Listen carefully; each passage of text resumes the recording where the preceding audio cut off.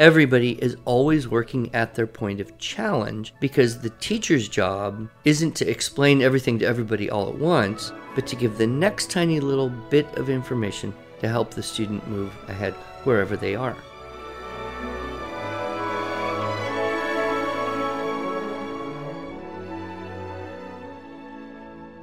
Hello, and welcome to the Arts of Language podcast with Andrew Pudewa, founder of the Institute for Excellence in Writing, or as many like to say, IEW. My name is Julie Walker, and I'm honored to serve Andrew and IEW as the Director of Marketing. Our goal here is to equip teachers and teaching parents with methods and materials which will aid them in training their students to become confident and competent communicators and thinkers.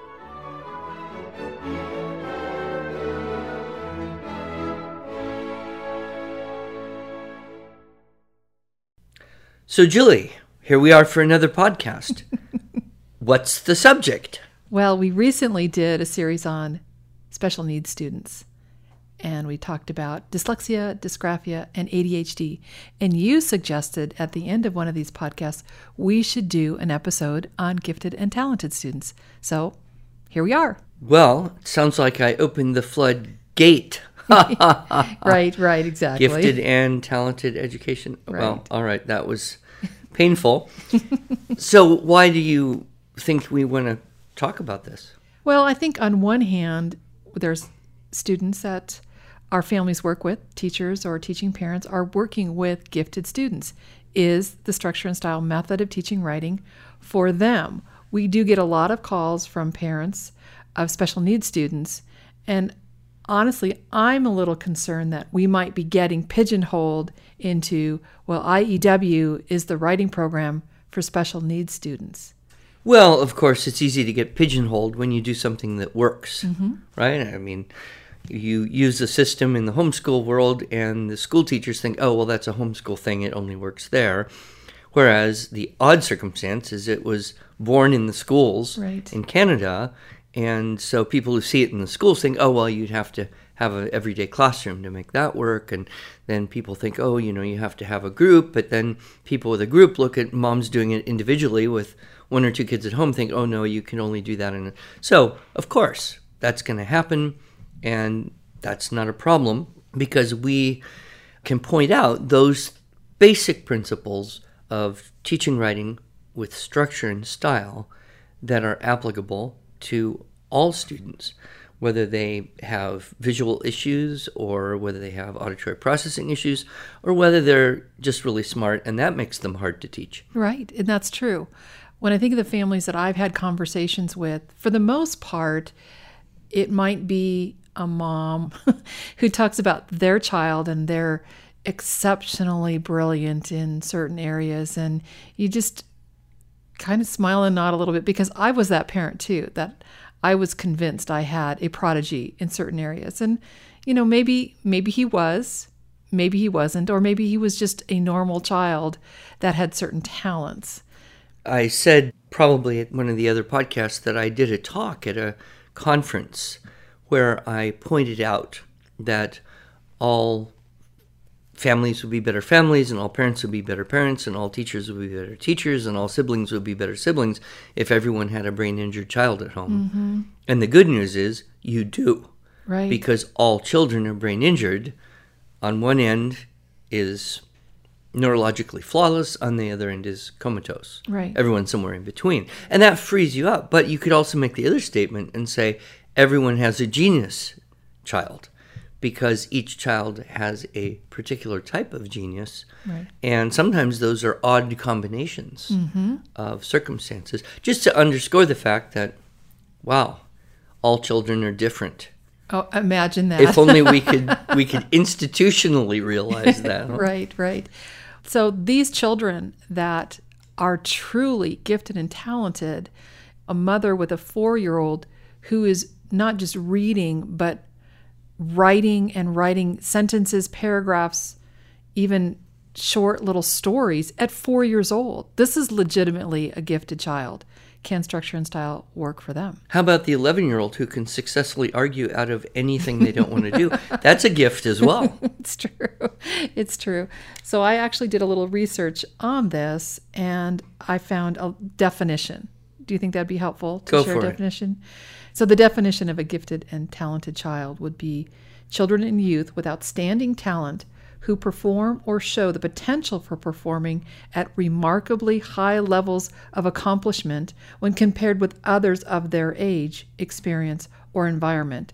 And that's the U.S. Department of Education, 1993. 1993. So yeah, a few years ago, and there's a lot of subjectivity. A few years ago. 1993? And there's Do you realize how much younger we were in 1993? Nevertheless, it's probably a definition that could be changed just because of the vernacular, the way people talk about it. But yes, a lot of times you meet people who say, yeah, this child reads anything. Right. This child loves to write. Mm-hmm. This child is a few years ahead of their age grade corresponding level. Mm-hmm. And so how do you maximize that? Exactly. Yes. That's my question for you today. Well, you simply do everything you would normally do, but you realize that you can go faster, you can expect more. You also want to be sensitive to certain, maybe accompanying personality quirks. Mm-hmm. I think a lot of people discover that gifted students can tend to be a bit perfectionistic. Yes. And that can cause them to be frustrated. And so I think I might have fallen into the category, at least, of perfectionistic. I did skip second grade, which must have indicated I could do something above my age. But I know there's a lot of frustration. And so one of the ways that structure and style can help with that frustration is the same way it can help the child who needs things in the clearest, simplest way possible. And that is to break it into smaller pieces. Okay. Part of the frustration can come from being overwhelmed at not being able to do everything perfectly. Right. Okay. So you imagine the child who starts out, he has a piece of paper and he's going to write his story, he's going to write his composition, and he gets 3 words into it and realizes he doesn't like that word. So crumple it up, throw it on the floor, get another piece of paper, get 5 words into it, unhappy because it's not perfect. It's not as good as it could possibly be. Crumple it up pretty soon, what have you. Half an hour, 45 minutes gone by, a pile of crumpled up papers on the floor, a kid who's hating whatever's going on because there isn't a sense of success because of falling short of the perfection. So again, what we see is that the separation of complexity. Start with the outline, work with the ideas, get that decided, get that set. Then it's much less likely that the child is frustrated trying to put the ideas that they're trying to hold in their mind into prose all at the same time, and possibly be certain they want to spell every word correctly and not use a word that wouldn't be spelled correctly, and have neat and nice handwriting, and do all of that at once. And so our whole system is, okay, keyword outline. All right, now you write it up, no erasing. Don't try to be perfect. Let's be willing to cross something out and change it. Let's create a culture where that is the norm and that is the best way to reach the end goal, which is a product that the child can be happy with, proud of. So we describe our method. You just described it very, very quickly, but this would be the same method for the gifted student as it would for the special needs or the, quote, normal student, whoever that child is. Keyword outline from an existing source text at or below their reading level. And if they're gifted and talented, their reading level might be higher. Much higher. So it would be a harder source text. Sure. Their general knowledge of things may be higher. Their familiarity with vocabulary may be above the average. But the system is going to be the same. It's kind of like, you've heard me say 1,000 times.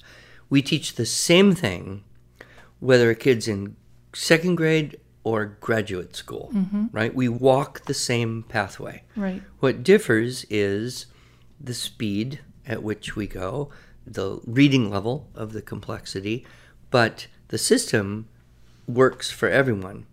And that's part of the great power. That's one of the reasons school teachers can lock onto it so well, is because they, in any classroom, I mean, even if all your kids were born on the exact same day in 5th grade, right, you would still have 2 to 3 grade levels of, quote, range between the top and the bottom when it comes to reading and writing and that type of aptitude.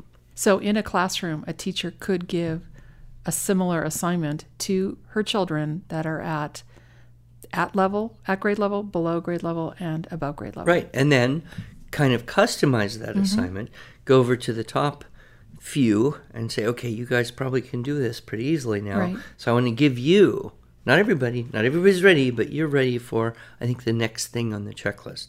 Okay. So you kick them up the trail one notch. Well, I have 2 questions for you. Yes. One is about the reading level. So how do you decide what the reading level is? What is it that makes a particular source text at a higher or lower reading level? Well, obviously the length of sentence, Okay. the familiarity with the content, and the vocabulary. Okay, great. So if you have a source text that someone is reading and say, I don't really understand what this means, then you have an issue with either the sentence complexity, the familiarity with the content, or the vocabulary. Be like me reading Heidegger, right? Time and Being. I read the first page. I have no idea what it said. Right. So it's above my reading level. Right. So I'm having a problem with either the vocabulary, the content, or the complexity of the language itself. Okay. So how do you break that down? So that's where teachers will be sensitive. But as we say, it's always better to err on the side of being too simple than being too complex. So in a classroom, when you have a variety of aptitudes, would you use the same source text for all 3 levels, or could you actually use different source texts if it was on the similar content? Well, generally in a classroom, you're going through phases, and this would happen in a home situation as well. You would start and do one source text kind of all the way through, read it, talk about it, create an outline together. Everybody copies the outline. So as a Everybody class, can you're write doing it this up. all together. So you're modeling from a source text. So that one you want to be, of course, at or preferably below the lower median of the group. Now, I will point out one interesting thing. No source text is too simple to be unusable, Right. right? I mean, you could give me the Fox and the Grape source text that we use in our grade 1 demonstration class, and I could make a keyword outline, and then I would be free to write it out and elaborate and add anything I want. And once you get to the composition part, there's no limit on what can be done with even the simplest of source texts. So that, I think, is an important thing to keep in mind.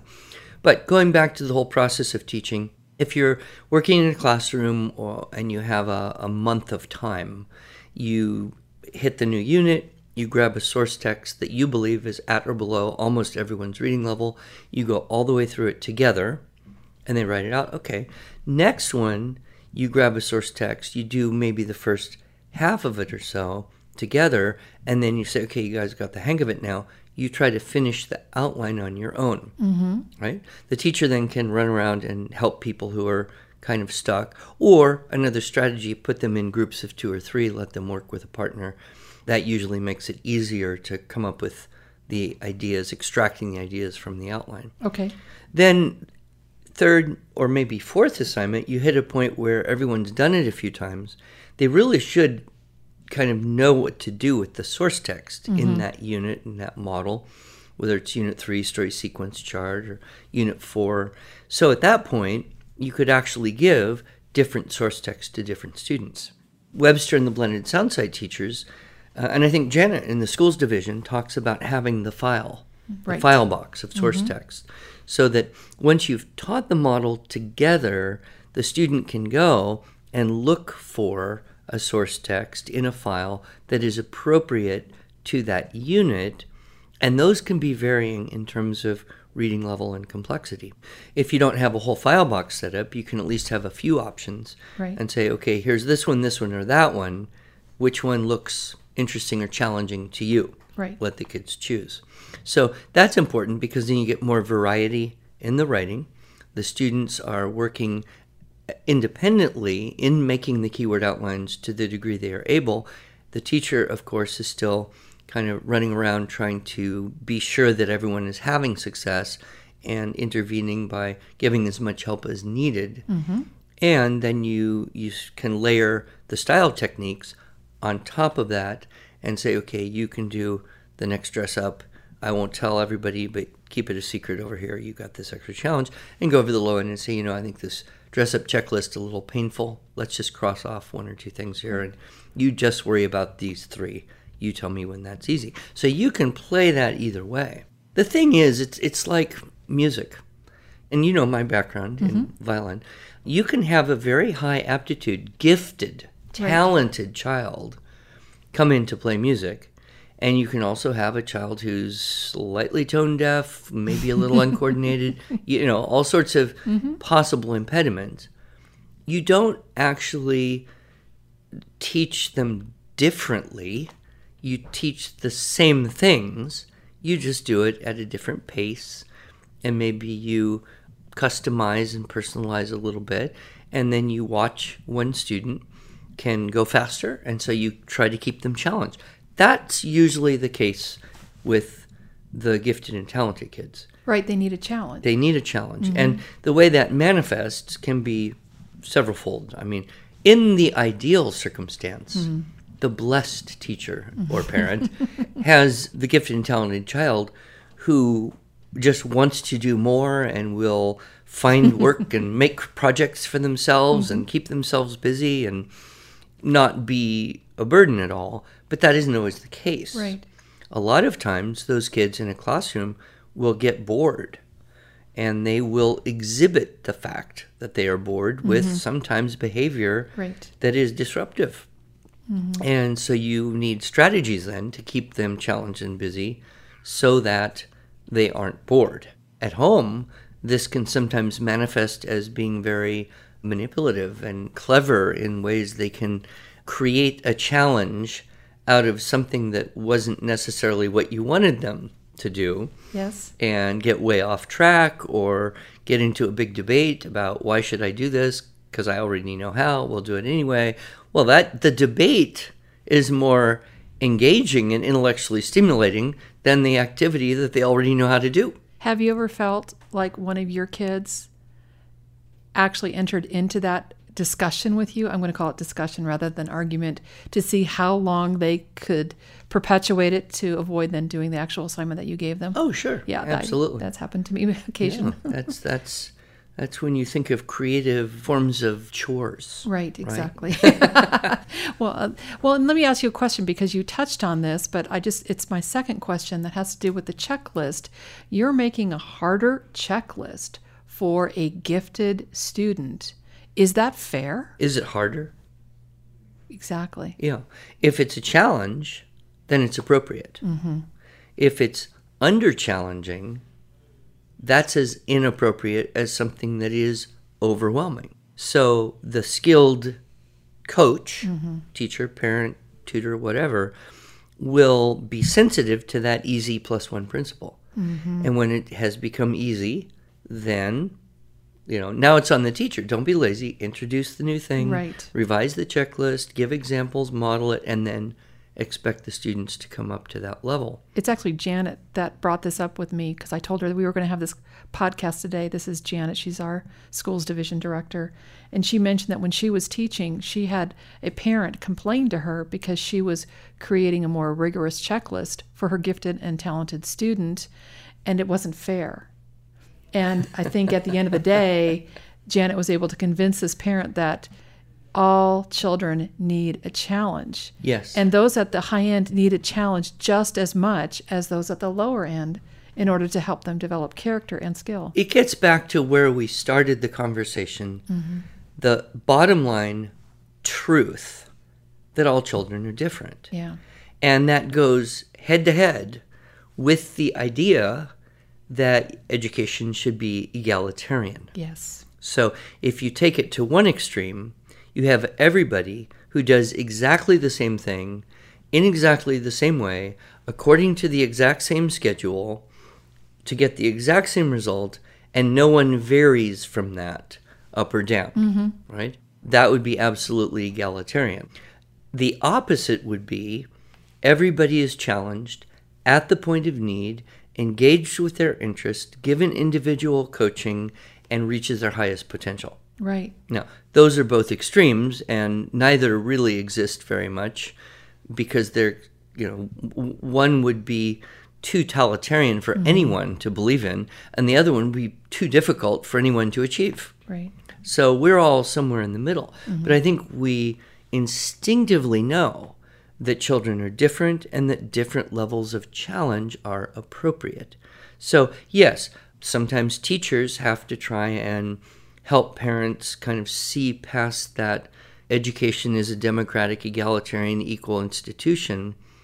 I mean, if you go way back, the whole idea of homework was so that people who needed more practice could get it, and the people who didn't necessarily need more practice wouldn't have to do it. But of course, that would be horribly unfair, so everybody has to do all the homework. And then what happens? You end up missing the ends and hitting toward the middle.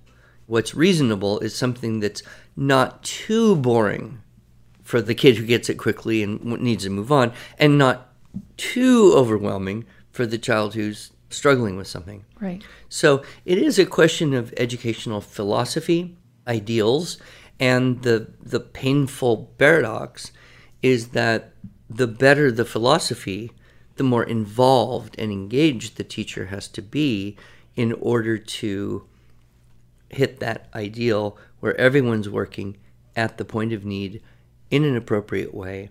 And those vary in terms of complexity, reading level, checklist complexity, even number of assignments. Right. In Gruard, we would try to help the teachers understand that some children would finish an assignment much faster than others. So what do you do with that? Well, one approach would be, oh, you're finished. Okay, read. Right. Right. I remember that in school. Yep. You finish the math before everybody else, read. Yep. Finish the writing before anybody, read. Anytime you don't have something to do, read. Which isn't terrible. It isn't terrible. But my always thought was, I could read anywhere. Why do I have to sit here? Okay. Right. Could I just leave and go read? But what if you had, say, in the case of a math classroom, just because it's a little more objective, student who had mastered certain operations, demonstrated speed and accuracy, what if they could go on to the next challenge in terms of the complexity of the math? Right. And what if the child who needed the more repetition could get the more repetition until they had the mastery? Well, you would have a room full of kids all working at a different place in the curriculum. This is going to spin off into a topic of motivation very quickly if we're not careful, which is a great thing to be talking about, because that is very motivating. When you were first describing that, I thought, well, you're going to make me do more work, but a student who's challenged and has good character wants to work hard. Sure. And all children are naturally industrious. Levine's book, The Myth of the Lazy Child, it has a lot of very good observations in there. If you watch children, though, left on their own and without technology and entertainment, they are naturally industrious. So our job really as coaches and mentors and teachers and parents is to create an environment where that natural industry can find its fulfillment, can find its satisfaction. Businesses operate that way, don't they? Yes, they do. If you bore someone in a business, they'll quit. They'll leave, go find a more interesting job. Right. If you overwhelm someone in a business, everyone pays the price. So when we work cooperatively in the real world, we're always at varying levels of quantity and quality and type of tasks. So yes, so the math world, that would be the opposite of, okay, everybody, we're on lesson 22, please turn to lesson 22. Now, don't look at lesson 23 before we all get there, because then, well, why? Right. Why not? Right.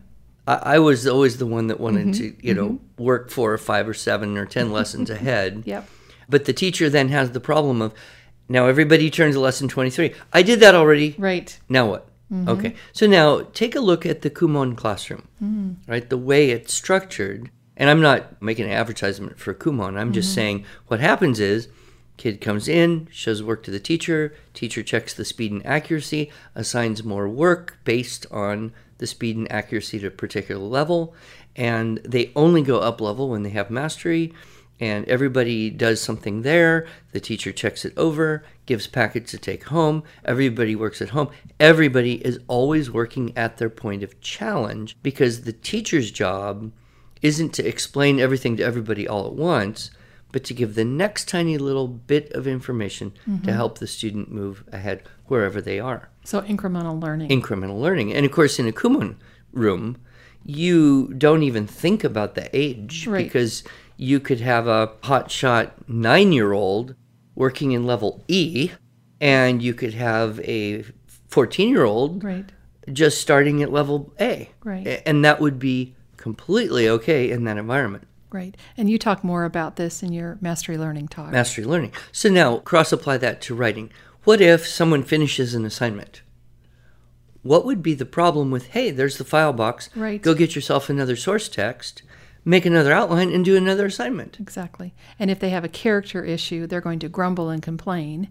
But if you're one of my children, you would be able to recite with me, hard work is immensely satisfying. And I just heard all 3 of my boys say that with me just now. And I hope to teach that to my grandchildren as well. Well, I hope you do too. And unfortunately, that isn't necessarily the opinion of all students that teachers will run into. But I do think that it can be handled. And I do think that that idea of, well, how come I have to do more than him? Right. I finished. How come I have to do another one? I think you can get over that through motivational techniques. Now, Mrs. Ingham and Dr. Webster used to have, and I have to tell you, this is not modern progressive egalitarian style of education. This is rural Canada, early to mid 1900s, where there was the idea of competition Right. was still acceptable in a school. So some people may think, well, this isn't healthy. I'm not going to agree or disagree, but I'll just tell you what they did to motivate. On the reading side, Mrs. Ingham had the reading stairway. And so every time a child would read 5 little books, his little figurine would go up the stairway. And all of the class was at a different place on their little stairway, and all the children knew where they were, and they knew that if they wanted to get up to the next step, they had to read 5 more books. Right. And so this motivated children, and it wasn't who gets to the stairway first wins. It's everyone should get to the top, Right. right? And there was a big deal that she made about celebrating their accomplishments. Yes, absolutely. And it's not a race to the top. It's just a journey we're all on. It's the love that. pathway. And if you and I and Michael and Maria here went out to climb a mountain, I'm pretty sure who would get there last? Me. I don't know about that. But if we all got to the top, that would be okay. Just because Maria would get there first doesn't really matter. Same thing. What about writing? Well, Webster had, not a little stairway, he actually liked a space theme. Right. So I don't know, I think it was grade 5 or whatever. He would have the solar system, right? And people would start on Earth, and then they would go out toward the planets with the goal, I think, to get to Pluto, which once was a planet. And you had to write a certain number of compositions Right. to get to the next planet. And so students could be on different planets. And so, yeah, well, hey, could I write another one? Sure, I've got time. Yeah, let's grab a story. Let's make a keyword outline. Let's write another composition. Here's the checklist. Everything's getting easier. Everything's getting better. Teacher's happy. And boom, I'm 1 point closer to getting out to Jupiter Right. or whatever. Right. So, I think that motivational method, as long as it doesn't become a competition so much as it becomes a pathway that we are all on, and it's okay for everyone to be at a different place, then that gives both the kid who struggles a sense of progress, and it gives that gifted and talented kid a way to see that they really are moving along, making progress. The work is paying off. It's good. It's that external representation of the internal growth that's happening. Yep. And we all need that, don't we? Exactly. Yeah. And I just want to end maybe with a little sales pitch. Maybe it's just about who we really are. You're the marketing director. You're supposed to make a sales pitch. I guess so. We focus on teacher training, and that teacher training course that we have teaches teachers to teach students how to write. That's the core. And so once you learn the method, you can adjust it to any level. The other thing that we do offer is our theme-based books, and a lot of those have advanced lessons for the gifted and talented students. Same with our schools division materials. Right. There's materials built in to be able to do the file box source text that we offer specifically in the schools division to be able to help teachers navigate the waters of gifted and talented education. And teachers can write to Janet at schools@IEW.com. Parents can write to info@IEW.com. And any question about what materials would fit particular types of kids or particular classroom situations, right. I think we're well equipped to help people understand what we do have that will help them be the most successful as possible. And that's our goal. That is our goal.